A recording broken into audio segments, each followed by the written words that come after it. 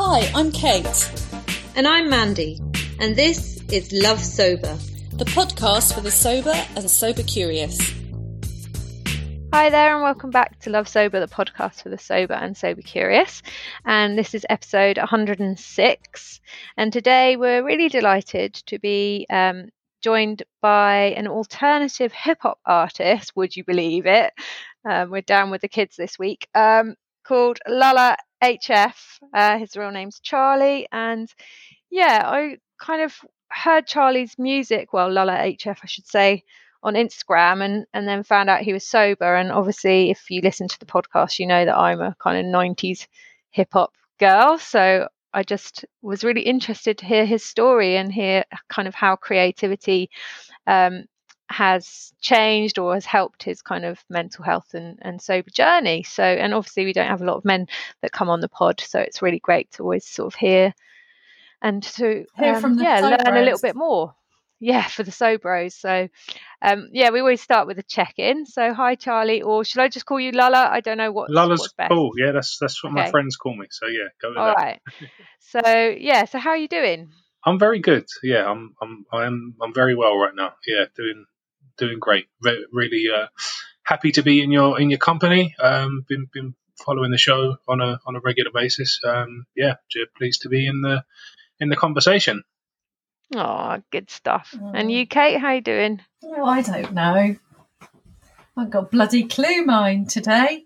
Flying by the seat of my pants. I'm all right. Yeah, it's been quite an interesting week. By the way, right, so yeah, I have no idea. My brain is really, really scattered, as you've just seen, because I've changed tack already. I was going to talk about this week, and then I've just realised that it's Thanksgiving today, isn't it?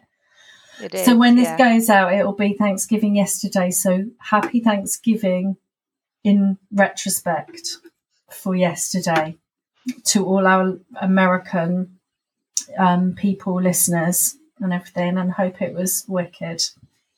So so that's about how I am today. I feel like I'm doing everything back to front, but I'm all right. Brilliant. I'm all right. One of my chickens got out. I had to chase it. I had the one that we think is a man, well, a male, so it's not a man. The one we thought we got 3 female chickens, and we're getting more and more convinced that this one chicken is a bloke, and now I just kind of refer to it as him now, and so I had to chase him around the garden and get him back in. And one of the guinea pigs got out, and my husband Dave calls the guinea pigs the snacks. Right, so the ginger snack got out. So I had to get up the first thing this morning, and I saw the really tiny ginger snack out running around the garden. Why does he call them snacks? Because they're basically snacks. They're like, if a predator came, that would be the first snack, right? Nibble that okay. So anyway, it's a little bit like a what's it, that one, isn't it? The ginger one. It's like a what's it. Oh, I should call him that. So that's me. How about you? How are you, man? I'm good. Yeah, I think we're a little bit hysterical because today has been one of those days where we've just like rushed from like client meeting to another one, and then just jumped in for a call to talk about other stuff, and then such busy bees, aren't we? But I am all right. I'm wearing a dress today and tights, which is just like crazy because I haven't slept for 2 days because of the full moon, and I've been on the sofa and was feeling so shit this morning and very sorry for myself. So I put on some Aretha Franklin, and I had a nice shower, and I moisturised and put on a dress. So that's being a sober badass for you. It certainly is. Yeah, high five. Thanks, dude. Yeah. All right. So, Lala. Yeah. We always start sort of just talking a little bit about your decision to go alcohol free. So, if you could tell us a little bit about your story, please. Gladly. So I was, by definition, a binge drinker. Very much so. Didn't do anything in moderation. I would fit as many beers in as I could get. Basically. It's kind of my style, not that it's a stylish activity, but yeah, that's kind of the drinker that I was. and I've been like that since I've been drinking. I think really there was definitely periods of accession, in a up and down trajectory, but when it actually came to right, today's a booze day, it was always heavy and lots of, and yeah, I was never really good with the quick lunchtime one and back to the office or any of that. It was always full on kind of thing. Yeah. So I was trapped in a thing of thinking, right, this is normal now. This is, I'm a point in my life. I'm a family man. I'm a bloke in social circles, and this is what is the done thing. This is how you process life and anything else that irks you or that's this is normal, and trying to accept that was, but that doesn't work. It took me far longer than I wish it had. But yeah, just that pattern of living that direction, just it doesn't work. No. From a social perspective, I've got a lot of friends who enjoy drinking and did greatly at managing that. But that would put me in a position where I was always first and last in the pub kind of thing. And yeah, I noticed that it didn't consume other people's lives the way I thought it was consuming mine. And there was a moment as such. I say a moment. It was kind of a week, really, a deciding week in which I was house sitting for my beloved parents, and doing a bit of part-time work with a friend of mine who is a big party guy. He works bloody hard, but he does enjoy a drink.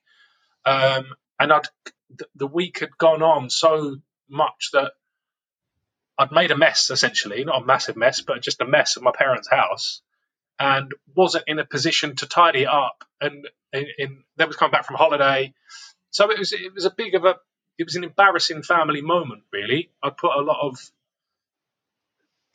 distrust. I don't know. It was just I abused the family home in a way that I wouldn't have ever intended to do so. But the way that incidents happened during that week, and that was a big coming to the head. Is that a phrase? Coming to the head? Coming to a head. Yeah, and I had to have the difficult chat with mum and dad, who are very laid back, lovely people, both big drinkers throughout their lives as well. But yeah, and on top of that, I went to a gig at the end of that week with two childhood friends who just, after the night had gone, I was a state when I got there, kind of thing, and that I sensed their alarm almost, and they'd kind of give me that chat. They didn't dress me down or nothing. They didn't say, "Look, but they just said, "Look, this is off. This isn't you. You're not us as we recognise you. You're not your usual self." So yeah, so that was pretty much it. It'd been in my head for a long time. This has got to stop, but I couldn't find that stop. I didn't know what that stop looked like. And yeah, that kind of upsetting mum and dad, I suppose, is kind of a big help, and having long-term friends go, "You're not right. This needs to change." And I'm grateful for what was a crappy week to turn that around, I suppose, if that makes sense. It sounds like what I was thinking when I was listening to your story is how important relationships are, and how great, you had those really strong relationships in your life that could, sort of mirror that back to you and have a word with you almost. Yeah. So what was your way out then? I mean, what did you do to stop? Did you go to groups? Did you stop on your own? Like, how did you approach it? I spoke with mum. Mum has openly within the family had her own challenges with alcohol through her life, and it wasn't like she just slapped this ultimatum. It wasn't like that at all. I could have carried on regardless. I could have gone, oh, sorry about that week, and just whatever.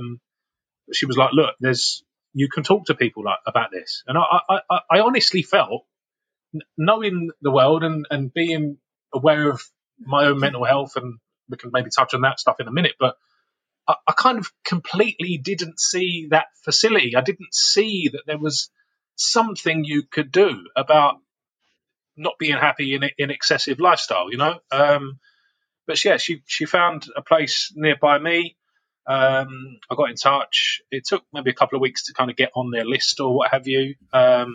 This is an NHS thing as well. It's not something I had to pay for or any of that. But it took me 6 sessions with the counsellor. She was awesome, really, really awesome. And that was it, really. I haven't had any hiccups since. I haven't. The temptation's probably always going to be there, I think, maybe, knowing what I'm like. But yeah, that was it, really. It was 6 sessions. There wasn't necessarily overly. I mean, yeah, they were emotional. I had to talk to myself via her, I think, which is what counselling is largely about. But yeah, it really, the turnaround was really quick in terms of going from one road to the other. That's amazing and really nice to hear, because we don't often hear actually sort of that route, actually, kind of talking to a drugs and alcohol counsellor and that being that kind of support. So it's really, really good to know, and good for people listening to know that support. Was it? But was it that? Was it what was it? Was it a CBT or was it a specific alcohol service? No, it was an alcohol service. I'd looked into CBT and that didn't kind of work out. But this one was a specific alcohol and substance abuse service. Yeah. Yeah, like Mandy said, it's great to know, isn't it? Because we often hear the other side of it. Yeah, our experiences too of like going to the doctors and then being told to moderate. So it's just like it's going to the right people, and having that mirrored back. So you touched a little bit on your mental health. Yes. So is that something that you think had an impact on your drinking? Is that part of the story, do you think? Largely, yeah. And I think it ties. I was actually thinking about this kind of in the build up to us having this chat today. But there's a massive connection that's webbed, I don't know, so in a great complexity between a creative mind, which I have as being a music-based artist, and juggling extreme emotions that come with mental health concerns.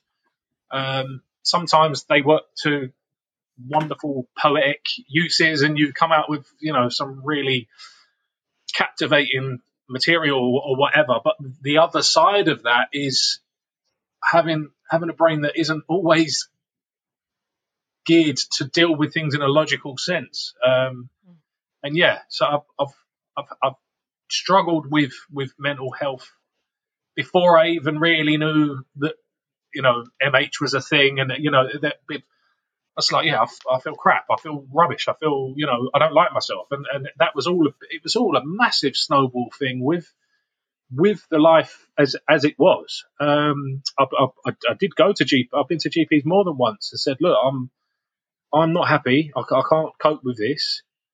I think the very first one that I spoke to, she was quite a staunch lady, and she was like, well, you drink. Like, your mental health's great, but you drink. So fix that, and then maybe talk to me about that. That was, I mean, all right, maybe that kind of thing works for some types of people, but I'm not a sergeant major conversation part. I don't deal with I don't deal with that approach well. So yeah, that didn't work at the time. So I was on citalopram for a while for another GP. This is drinking years still. I was on and off. I was on it and not committed, and then on it and doubting the effects, and yeah, so it just didn't. And then I don't know. Long and the short of it, it just I kind of been trying for a long time to figure that out and figure the answer, and it didn't work really. What I was going to say, sort of that I think so much of our sort of mental health journeys, and I know Mandy and I were talking about this a couple of weeks ago, and it's like really relate to what some of the things you said about that sort of creativity, sensitivity, the brain not quite fitting with what it's supposed to be doing in our fast-paced linear 24/7 cycle somehow. Yeah. And I'm interested, you said sort of what some of the things that maybe didn't work. So what does work for you? What are your mental health tools and your sober tools?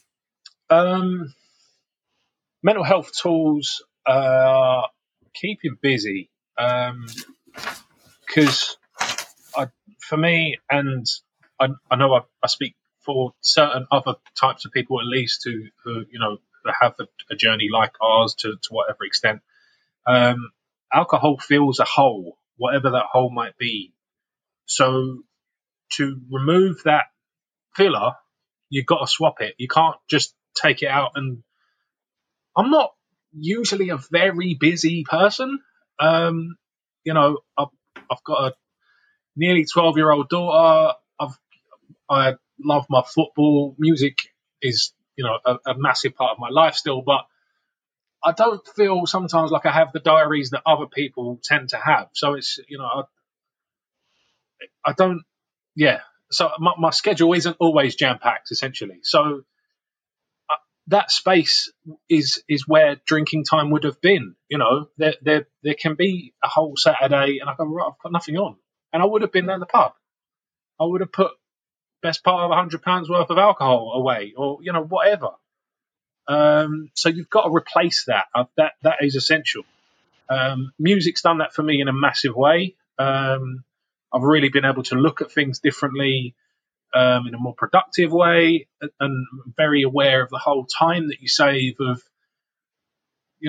a 5 o'clock pint means that you're not doing anything from 8 o'clock onwards, whereas I can now. And I still love pubs. I love going to bars. I wish I was at one kind of thing, but I think I probably made a point of exercising demons or whatever you want to go to pubs with friends that drink, to do that whole, we're in a pub. I still love this. Pubs are great. Energy, music's on, conversations, all of that stuff. 5 pints of lime and soda really makes you go to the toilet a lot.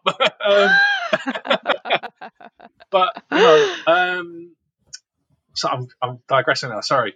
But yeah, it's about filling that time with the right things and utilizing the time that you have. Knowing what I'm saying is I can go to the pub with friends, watch a game of football, come back, and I've still got that whole rest of that day in the exact condition I would have been before I'd gone there, kind of thing, which is a brand new experience for me. It really is.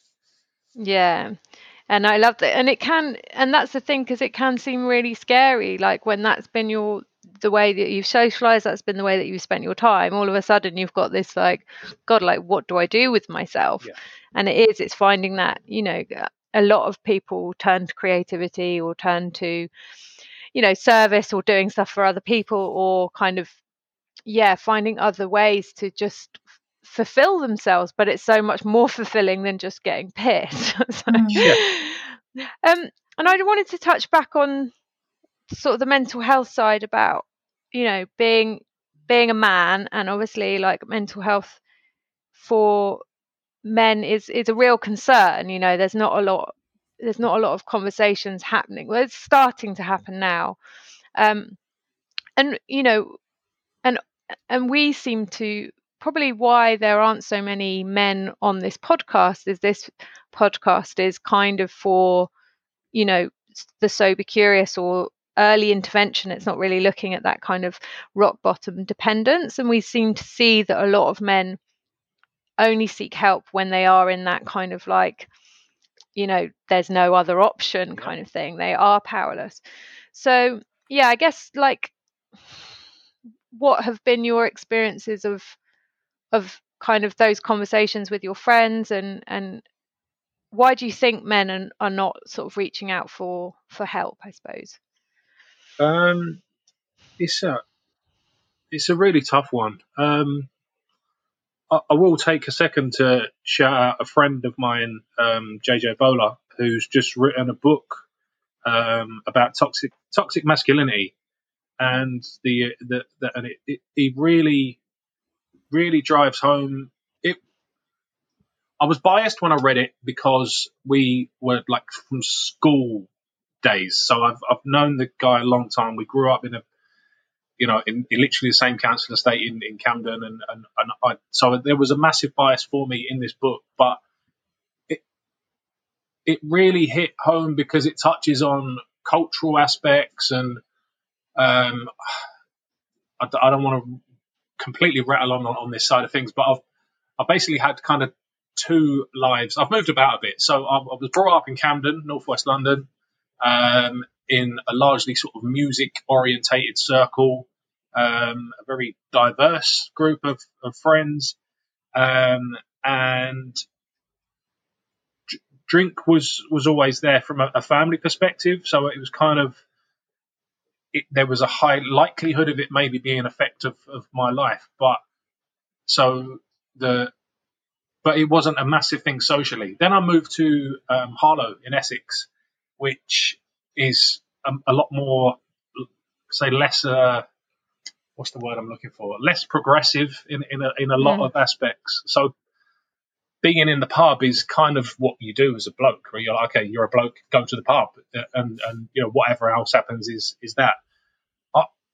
I noticed that change in mentality largely. Like it was just, I'm looking at people going, is this everything? Is this? And I mean, we've all been in certain types of pubs where it's like, this is just a type of counselling without a name on it. And I've run a pub for 7 years, so I've definitely seen that other side of it. And it's like, you need to sit down with someone proper. I'm a bartender. I'm a bar person. I'm not qualified to address your really complex, really individual mental health concerns.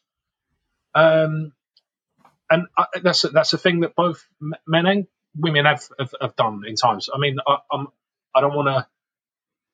This is a very sort of manly-ish pub, whatever that kind of context means, but it wasn't. I don't know. But it's men and women both have dealt with their issues in that kind of way. But from a kind of era gone back, it's like a generational thing that in parts of the UK and definitely parts of the world, blokes are just like, right, I've got problems, I'm just going to deal with it with this. And it's not even having the space to ask the question in the middle, I think, is where it is. It's like not even the am I okay part. It's like, so this is it. I do this for a job.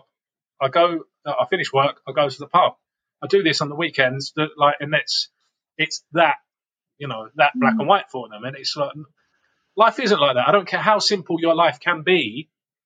There's space there. You've got stuff to process. You've got stuff to talk to yourself about. So yeah, I think there is a big issue with men. I mean, the male suicide stats and all of that real dark stuff speak for themselves. This is a problem that has to be fixed. And it's a million conversations like ours right now that hopefully steer that correct. Sure, so important to just to have that chat, to be able to open the topic and hear. That's what's amazing about you coming on the pod, and you talking about your mental health journey. It's like you said, what really hit home to me was that there's not even that bit in the middle somehow. It's not even, because if there's not that, how do we ask the question if the question is not even there? And so, but I wanted to go back as well. I'm quite interested in going back to your music and mental health, because, and I say this because my husband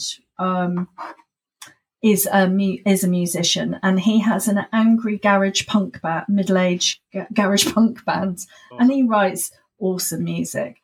But it is a kind of therapy for him, and he's had quite a lot of loss over the last couple of years, and lost his sister, and there's been trauma and mental health stuff there, and he has very much found a therapeutic place with a couple of other men, and it was important that they were men as well to thrash out these angry tunes. And I was just wondering where music fits within this piece with your mental health as well, or if it does. It definitely does, yes. Being I don't know, mentally aware person in a creative sense, I don't like to put loads of. I'm going to copy. I'm stealing this off an artist that I love loads, Aesop Rock, who was on a podcast I was listening to the other day, and he's had his own issues with mental health, and he was talking very openly about it. And he said that he doesn't like to put out too much negativity. It will collate within his head, within his whatever, but he doesn't want to always be projecting the stuff that's eating him also. And I'm like that myself. I try to be comically therapeutic in my own music often. Not always, not every song is the same, but I definitely do find that music it does so much. It really is an amazing thing across genres. I mean, yes, I'm an alternative hip hop artist, but I find loves in lots of different types of music, and the stories of icons gone by that have battled with similar issues, sometimes even to more an extreme thing than my own. But yeah, the two are very largely intertwined, as we were saying right earlier on in our chat today. But yeah, I mean, art in whatever it is comes from emotion. Emotion is tied to feelings, and those feelings, although we feel like they come from the heart, they scientifically come from the head, where that's and it's a real tangled thing. So sometimes you can throw a bit of art out, whatever it is, whether it might be a painting, it might be whatever you've created, and there doesn't always have to be answers and sense in everything you've got out, but you've got it out. You've removed part of the burden from yourself and put it over there as a thing unto itself. You're like, okay, you're a mess, but you could be messy over there, kind of, maybe in that. If that makes some sort of sense. Yeah, and I love that, and I love the fact that it's like you can sculpt, because I mean, obviously we're quite stupid on this podcast quite a lot, and because it's good to laugh. Like, it doesn't, yes. Like, part of resilience and part of recovery and part of this whole thing is being able to find humor, and that's proven. And I love the fact that it's like, yeah, you can write all that stuff and it might be the really, really dark stuff, but that's not necessarily what you want to put out into the world. What you want to put out is something that has that kind of humor, or that an essence of being able to turn things around, and that's what you want to kind of I guess an intention of how you want to live your life. And yeah. I think that's really cool. Well, it's transformative, isn't it, as well? It's something that happens in the process, in that sort of messy process of, I don't know what's going to happen when I start to write or start to speak or start to put paint on the page or whatever it is. We enter that sort of playground almost of like, I don't know. And there's something about that space of not knowing that is very therapeutic. Whatever it is something about that for me. I'm sort of speaking out, thinking out loud. I've entered the playground of the mind because you've got my juices flowing now. So yeah, but I love that, and I think it is that. I mean, and we've done it since we were cave people, haven't we? We've banged drums, we've danced, we've shouted, we've created music, and so there's something that bypasses all of the rules and all of the what we should be doing, and bypasses that as a conduit somehow to something that's helps us, right?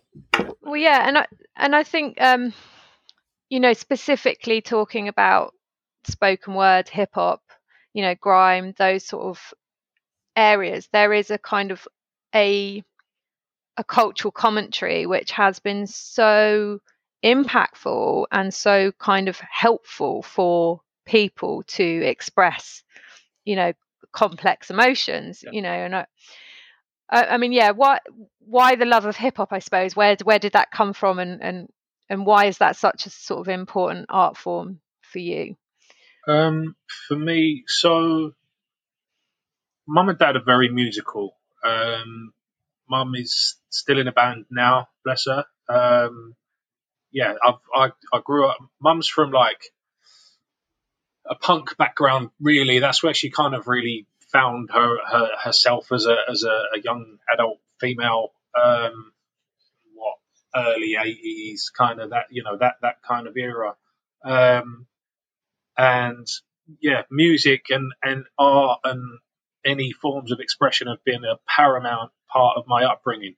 That being twinned with being so fortunate to be brought up in Camden, yeah, right. which is something that I didn't know, just like how privileged that little part of everything was. As I say, I've moved about a bit now, and I look at places and I'm like, what, like where is everything? Where is everything?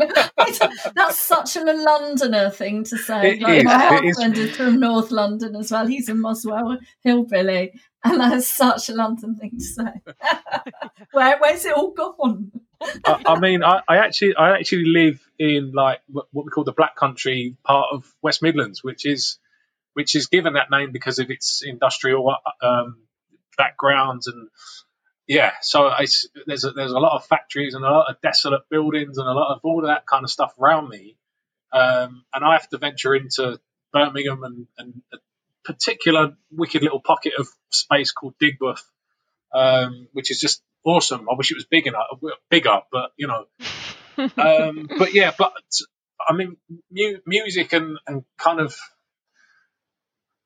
underground or alternative or music outside of the central mainstream commercial space has always spoken to me in whatever sense because of its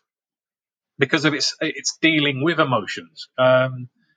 Hip hop came into my life off the back of mum and dad because Public Enemy and all of that kind of real early era that I was too young to understand the depths of what was going on at the time. But still the energy, I think, like kids and music is a real natural chemistry. Like I'm a massive fan of the connection when you see a toddler just rocking away to a rhythm, and it's like that's beyond everything modern technology. You can't buy that. You can't build that. That's not Spotify. Yeah. Yeah, but I mean, so poetry and music of an emotional existence has been there from real early for me. And yeah, hip hop's just a very great example of that when it's done in its many varied ways. From a London perspective, I suppose I grew up around what people can sometimes be worried is violent music or all that kind of crap that people have been saying about any I don't know, city focused or whatever what label you want to give it, music for however long. But yeah, it's done so much for me. And I'd rather have a violent record than a violent society, and that's why I'll always protect, music of that ilk. Whether I make it myself is. Sorry. Well, no, it's just because a good friend of mine, Vanda Canton, who is she does a lot of spoken word and hip hop therapy. So she works in prisons and in a city, and is trying to get funding actually at the moment to do a PhD in why kind of the criminal justice system is breaking down forms of social expression, which is I'd rather have a violent, she would say exactly the same thing. I'd rather have a violent, piece of music than violent on our streets. And, so it's that kind of whole looking at, sort of knife crime and looking at inner city music. And I wholeheartedly agree with you. I think it's such a sort of powerful, and it's been so transformative for a lot of people in my life growing up, and we were talking just before that, I grew up sort of in a small town, but like a lot of my friends were into hip hop, and my brothers too, and kind of growing up outside Bristol and going to sort of that whole scene was just, I always say it's like, because there was a big period of my life where I felt quite a lot of shame about what I got up to as a young person, like shit, all the sort of drugs and alcohol and the raves and the free parties, and I put myself in so much danger and all that stuff. But when you strip away those, which were kind of ways of making it socially acceptable, like, the drugs and alcohol were the conformative bit of it, and if you take that away, it's like all we wanted to do was connect and dance and listen to music, and all of that is actually quite tribal, and all of that is actually really good practice. Like now as a coach and a well-being person, it's like actually that's all really good stuff. It's like people, co-regulating together and communicate, community and connection and all those things are really good. Absolutely. It's just because it was seen as antisocial behavior, then we did it in dark places, and then, because we're not taught to be allowed to express ourselves, it was like, right, well, let's get pissed because then we can dance like idiots and we don't have to worry about it. Do you know what I mean? Yeah. And so for me now, being able to claim that side of myself and say, I still love that music and I can dance around my kitchen, living room, and I love that about kids because it's so true. Like that is pure joy when they're dancing to music. They just don't care. And thank you for saying that, because that sparked a bit of my activism, I think, of kind of, it's just really important that people have creative outlets. Definitely. Absolutely. Living in the world that's created by forces and people and organizations that will, I don't always understand. But, as a passenger within it, I will stand by anyone's right to create something that changes that pulls something that might be lodged in the dark depths of the brain somewhere, that's causing behavior and a life that isn't good for them and for those around them. So whatever that will be, if you can find a way of making something out of that, then that's where that belongs. Yeah. So what plans and projects do you have? I know you've got some music out. Do you want to tell a little bit about, how people can find you, what you're up to? Yeah, sure. I'm all the sort of, many similar places where they'll find Love Sober, actually. Your Spotify's and that kind of thing. That'd just be Lulla HF on any given platform. There's Bandcamp as well. Bandcamp's always nice for people that are into that. I've got a couple of T-shirts and stuff and all that kind of thing going on over there. But yeah, I've had a really good, productive year. I said about Public Enemy being a big inspiration earlier on, but Chuck D actually played my record on his radio show earlier this year, which is like a giant life moment. Can't get much, much bigger than that, So I've had a really good year, and being sober and being of a stronger position has really, really helped with all of that and helped make all of that happen. I'll take a lot from it. Anyway, so yeah, I'll cut myself off just quickly. So I'm about on all kind of major platforms. I've got an EP coming out in February with a producer from the States called Killer Tame. I'm actually off to get that mastered tomorrow, so that's real kind of a nice indication of my diary at present.